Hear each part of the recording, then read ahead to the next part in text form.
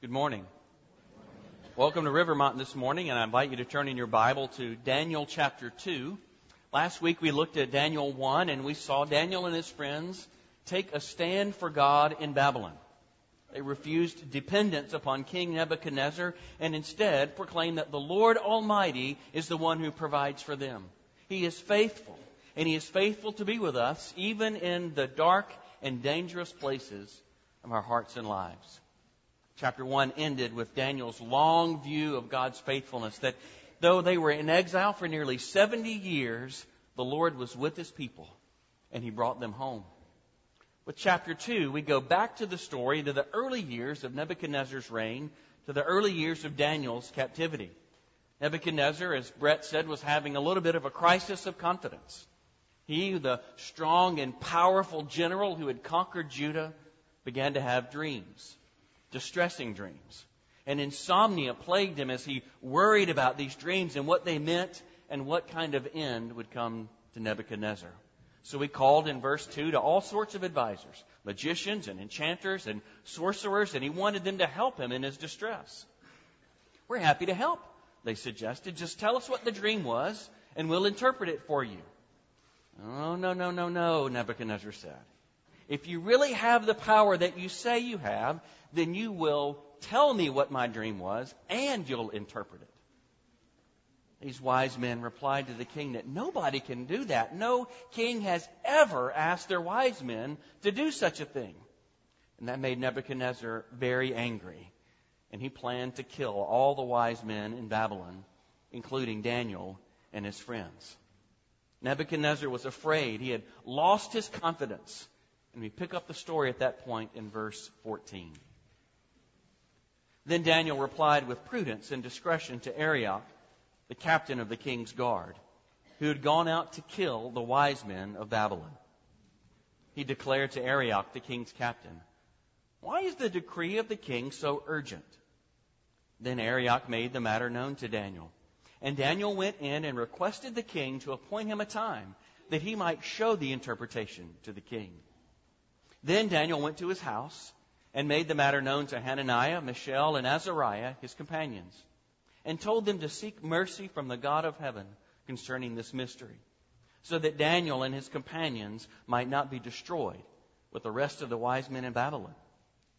Then the mystery was revealed to Daniel in a vision of the night. Then Daniel blessed the God of heaven. Daniel answered and said, "Blessed be the name of God forever and ever, to whom belong wisdom and might. He changes times and seasons. He removes kings and sets up kings. He gives wisdom to the wise and knowledge to those who have understanding. He reveals deep and hidden things. He knows what is in the darkness, and the light dwells with Him. To you, O God of my fathers, I give thanks and praise, for you have given me wisdom and might, and have now made known to me what we asked of you, for you have made known to us the king's matter." Let's pray together. Father, we ask that as we come to your word today, your Spirit would open our eyes and open our hearts, that we might see what you have for us here, and that we might be strengthened to follow you even when it's difficult to see the end from the beginning. We pray all this in Jesus' name. Amen. Have you ever had a crisis of confidence? How did you make it through? What did you do to make it through a time of uncertainty in your life? Perhaps your confidence has been shaken as you sit across from a doctor who delivers bad news. News that you really, really don't want to hear. Or perhaps your confidence wanes as you attempt to make a decision. There's a fork in the path of your career and you're not sure which way you should go and you're not sure how you're going to go about making the decision. Perhaps your confidence quakes when you have to confront someone over a misdeed. And you're not sure that you're strong enough to deal with the anger that's coming your way because you confronted them. Or perhaps you've attempted to love and repair a relationship stymied by the refusal of someone else to engage or forgive or even reconcile. What do you do when you face a crisis of confidence? Our text shows us by contrast what someone can do when they face a crisis. Nebuchadnezzar dealt with his crisis one way and Daniel a different. Let's look at how they faced their own crises. Well, when we face a crisis of confidence, it seems natural, doesn't it, that we cry out, we call out, we ask for help. But what goes on in our hearts when we cry out? Nebuchadnezzar cried out essentially to strengthen his own frail power structures, and it created within him a restless heart. The most powerful man in the world at the time, and he was undone by this little dream in verse 1. His fear of losing power led Nebuchadnezzar to squeeze and intimidate and punish those who might have answers he doesn't want to hear. He tells the sorcerers and the magicians in verse 5, "Tell me the dream and interpret it, or you shall be torn limb from limb." He was a cruel man. These wise men couldn't do it. So again, in verses 8 and 9, the king says, "Do it or die." And the men answered once more, verse 11, "No one alive can do it. Only the gods can, and they're not here." Nebuchadnezzar had had enough. So in verse 13, he said, "Kill them all. Off with their heads." It's interesting, isn't it, that all of that fame and wealth and power and advisors and magicians and sorcerers, all that the world had to offer, and no one could do anything about Nebuchadnezzar's restless heart. Why?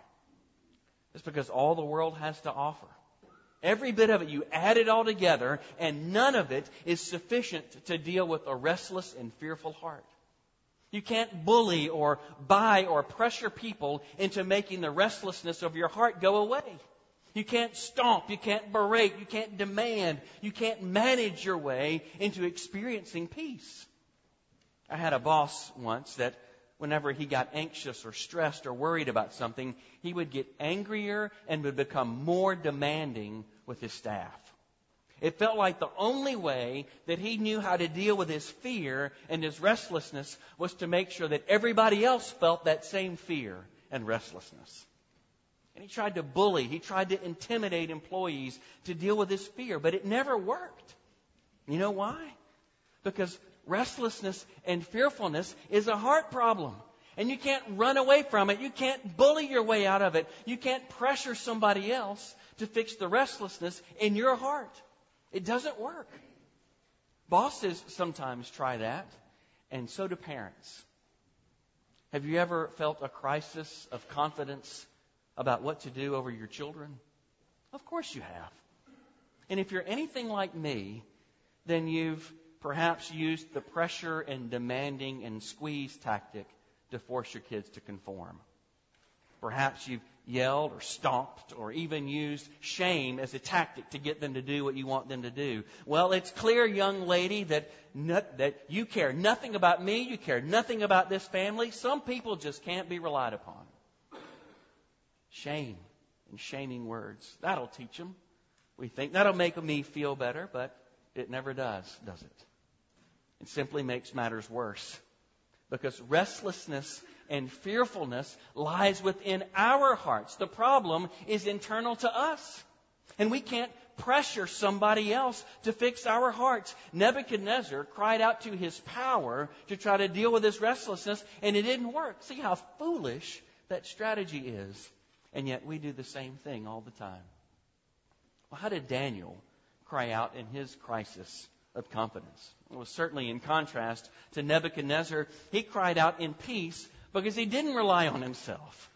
Daniel knew the God who sovereignly stands behind all of history, and therefore Daniel could cry out and have confidence in the Lord even when he faced death, because he personally knew the King who was on the throne of heaven and earth.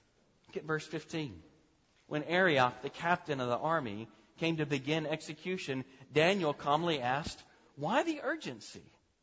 Isn't that an interesting question? He's coming to kill you and say, "Why are you so quick to do this?" In verse 16, before even trying to come up with a solution, he made an appointment to go do what the king asked. Before he'd even asked anyone, before he tried to figure it out, he knew that God was going to deliver. And in verses 17 and 18, he went back home and asked his friends to do what? To pray. To ask the Lord of mercy, the God of heaven, to show him both the dream and the interpretation. Now that pattern, that challenges me a great deal in two ways. First, he turned to his friends for help and for prayer. In our world, perhaps we try to go it alone. We try to separate ourselves from our community, from the people who love us, the people who support us. We isolate ourselves and wall ourselves off in order to deal with a crisis in private. We may like to turn inward and look for all sorts of strategies to deal with ourselves and our ability, and in our ability. And then we're shocked and perhaps angry when the community isn't there. But if we wall ourselves off from the people of God, if we isolate ourselves from those who love us and want to help, should we really be shocked and angry when we feel isolated? No. It's far better to engage with one another and invest in relationships before the crisis comes, so that when it does come, you have relationships that can help you work through your crisis. I encourage you to find a small group or a ministry group or a prayer group or some place where you can know other people here in the church and be known by them. Invest in relationships now, so that when you face the crisis, they're there to help you and there to support you and pray for you. The second way this challenges me is in what to do. My natural reaction, and perhaps yours too, is to try to figure it all out and then pray. There are lots of strategies that were available to Daniel. He was a smart guy. He was wise in Babylon. He could have put pen to paper and tried to work it out.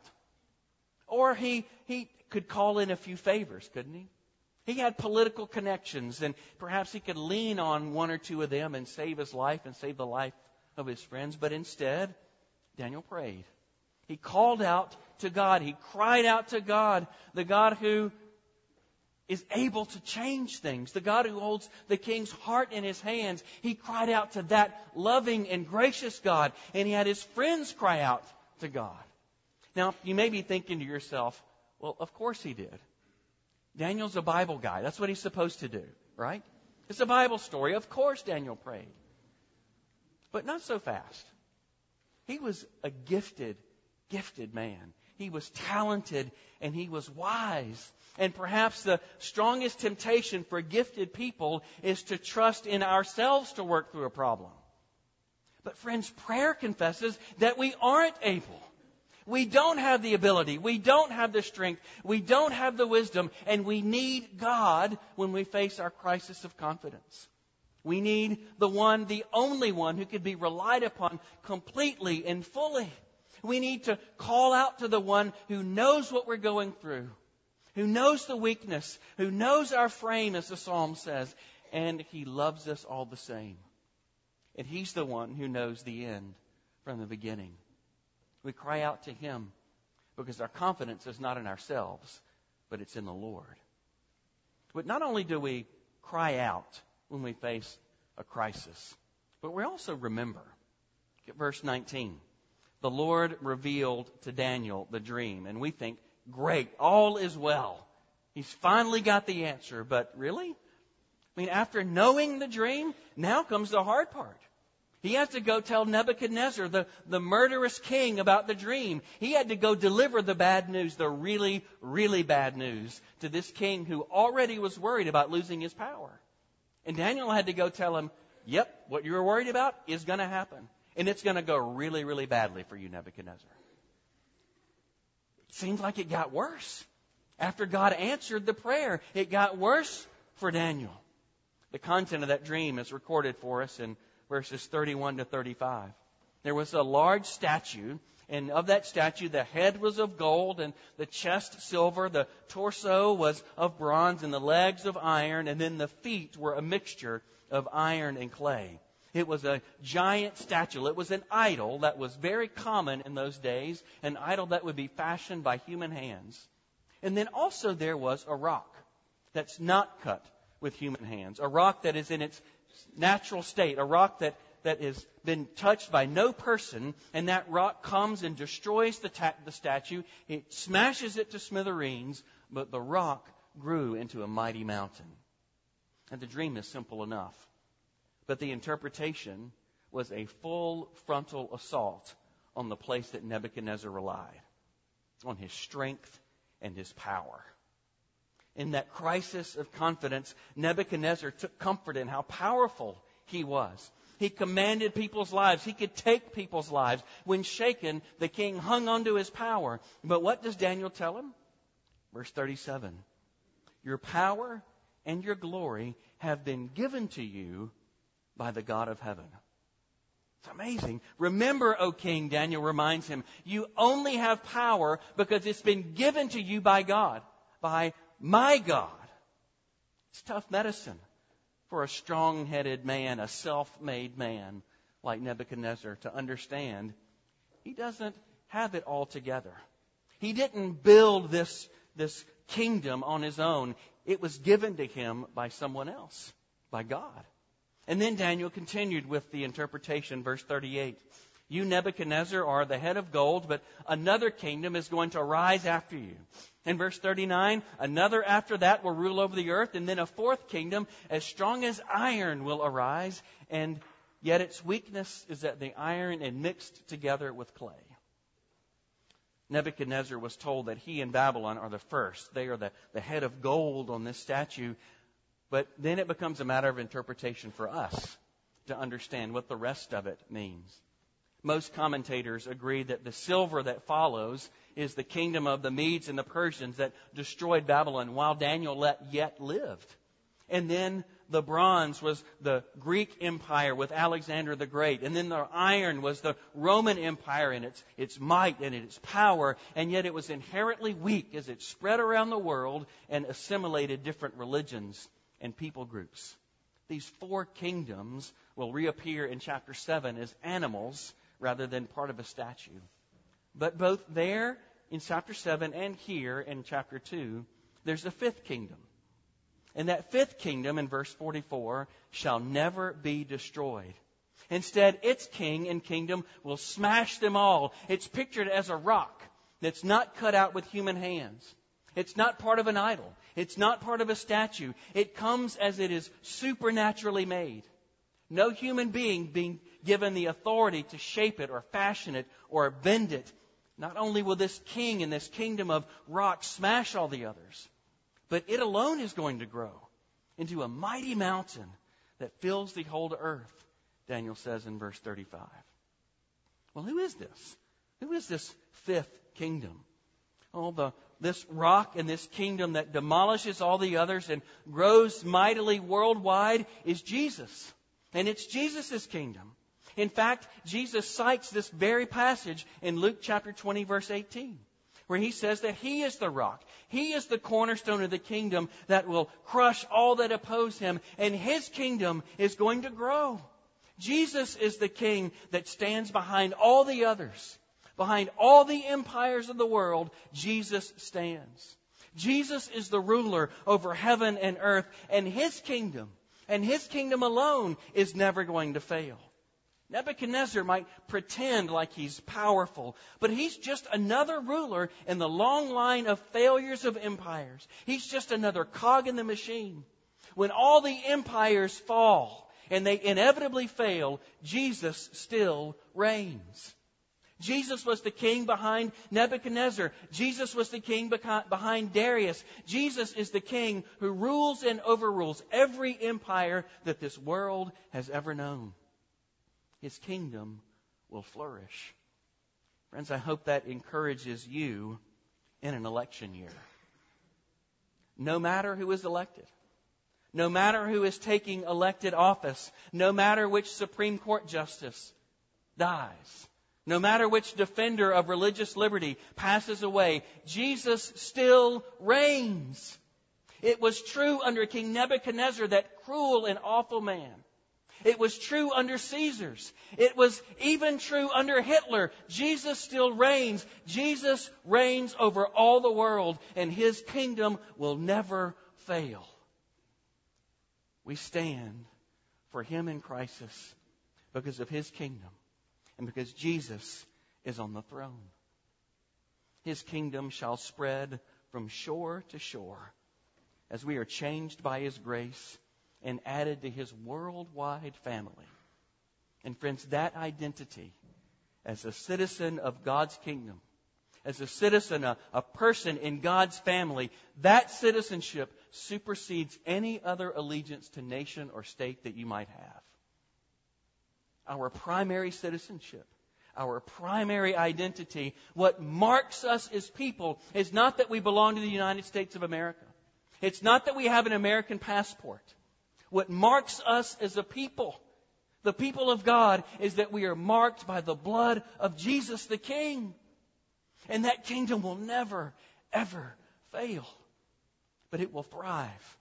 And His kingdom shall thrive all around the world. It shall grow into a mighty mountain and cover the earth, Daniel says. As he looked forward to that Messiah who would come and reign in power, you and I have the privilege of looking back on the Jesus who has already come. And He is coming again. And just how does that kingdom go forward? How does it reign? How does He add people to His kingdom? Through His death and resurrection. Rather than grasping for authority and control like Nebuchadnezzar and other rulers do, King Jesus came to live and die in our place, such that we are marked, we are bought at the cost of His own blood if we trust in Him. The kingdom will come. It's a kingdom of sacrifice. And one day, His kingdom will spread from shore to shore. And there will be no more evil. There will be no more sin. There will be no more empires. But the kingdom of Jesus shall reign. Now, how would you like to be the guy who had to deliver that message to the crazed, power-hungry, death-threatening Nebuchadnezzar? How do you like it when you have to stand up for Christ amidst ridicule and scorn, and it makes your heart afraid? Daniel, perhaps with a lump in his throat, had to be the one to tell mighty Nebuchadnezzar, "You are dust." And yet he knew very well that that might be the very last message he ever delivers. Where did his courage come from in that kind of crisis? Where will your courage come from to stand for Jesus? To witness to Jesus, to proclaim to a world that you are saved by grace alone.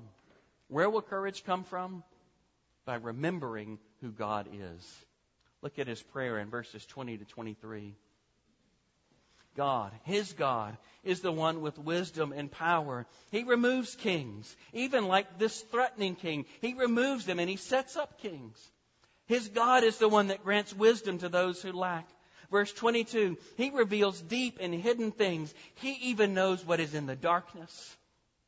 And this God, verse 23, is the faithful God of His fathers. What's Daniel saying here? He's saying that God has been with us in the past. He's been faithful to our fathers. He's been faithful to us as we struggled in this life, and He's not going to let us down now. Daniel is reminding himself of how Jesus had blessed him in the past and gives him courage to face the present. I wonder if God has ever delivered you. Have you ever tasted of God's faithfulness to you in the past? If He has given you His faithfulness, remembering that faithfulness in the past will propel you with confidence into the future. That's where your strength is going to come from. By remembering that God has been with you and that God is with you and He shall be with you to the end. That's where confidence comes from. Daniel doesn't know where things are going to get to take him in the future. But verse 22, he says his faithful Father knows his way through the darkness. He praised God for the goodness that he could see, that he could experience from his Lord and his Savior, even though he couldn't see his way through to the end. Have you ever been afraid in the dark? Afraid in uncertainty? It can be fun to think back to those times as kids when we were afraid of the dark. My parents' house, there was a flower arrangement that when you turned out the lights and you just had the ambient light of the night lights in the hall, that flower arrangement looked like a monster in the hallway. And it terrified me. It could be fun to think about all those times when we were afraid of the dark as kids. But darkness and the unknown is not always a fun place to be, is it? I, for 4 years, taught in a seminary in Kenya. And this man, Peter, from Uganda, came to travel to sit in the class when I taught one year. And he arrived in the classroom not knowing whether his family was alive or not. The Lord's Resistance Army, this cult from southern Sudan, had come down to his village in northern Uganda, and they had destroyed his church building and were trying to destroy his family. His wife and his children ran one way into the jungle, and Peter ran the other, trying to lure these hooligans away that wanted to kill him and kill his family. He was trying to save their lives. He couldn't see through the darkness to know whether his family had lived or not. He arrived and sat in my classroom, not knowing if his family was alive. For 3 weeks, he heard nothing from his family. How do you make it through that kind of darkness? That kind of uncertainty when your world is shaken to the foundations. How do you make it through? Thankfully, Peter finally heard from his family that they had survived. And yet, sometimes it's hard for us to see the end from the beginning, isn't it? We don't know how things are going to turn out. And yet the Lord calls us to trust Him and trust His faithfulness. Perhaps you're at the doctor's office and you're waiting a result and you are uncertain about your future, whether you're going to live or not. Friends, the Lord knows what is in that darkness, and He loves you. Perhaps in those days after you lose a loved one, the darkness and the pain closes in. The Lord knows what is in that darkness, and He calls you His own. Maybe you've lost a job or you've lost a business opportunity. Perhaps even for standing up for your faith, you've lost something, or there's uncertainty whether this relationship can be restored, or you wonder, is there any way for my shattered life to be put back together? I can't see my way forward. Friends, in that kind of crisis of confidence, you find your courage when you remember that the Lord sees, the Lord knows, and the Lord loves you. Even in the uncertainty, even in the darkness, Jesus is there. And we hang on to that when we remember He's been faithful to me in the past. Let me remember, let me count the ways, let me journal all the ways He's been faithful in the past, so that I can believe He is present in the future and shall remain with me forever. Friends, that kind of confidence to walk with the Lord, even when you can't see the end from the beginning, the places where we sit right now, that confidence comes when we know that our God knows what's in the darkness. And He shall prevail because He bought you with His own blood. I love the hymn, Our God, our help in ages past, our hope for years to come, our shelter from the stormy blast, in our eternal home. Do you hear it? God has been faithful in the past, and He dwells with me now, and He's going to bring me home on the last day, because His kingdom will prevail. And that truth, friends, is where you get confidence to deal with your crisis. In verse 46, Nebuchadnezzar bowed before Daniel, and Daniel's God. Imagine that. The king over all the known world at the time, as one pastor said, bowing and stooping before an exiled Jew. How the fates are reversed. Yes, the kingdoms and the empires of this world, the kingdoms of this world, China, Russia, the United States, will all be brought to an end. They will all bow before the feet of a crucified Jew, the Lord Jesus. Friends, we know the one who writes the very annals of history, and He has called you His beloved, and He has bought you with His own blood. Remember that in your crisis of confidence, and you'll find your courage. Let's pray together. Father, we ask that by your power and your might, you would open our eyes to see that you are with us, To see that you are faithful even when we are not. To see that you are gracious even when we sin on purpose and sin in such grievous ways. You are forgiving and gracious to people like us. Help us to see that you are with us in our uncertainties and our darkness. That you not only can see your way through it, but you will faithfully guide us home safely to be with you. Lord, help us in our own crisis of confidence. In Jesus' name we ask it. Amen.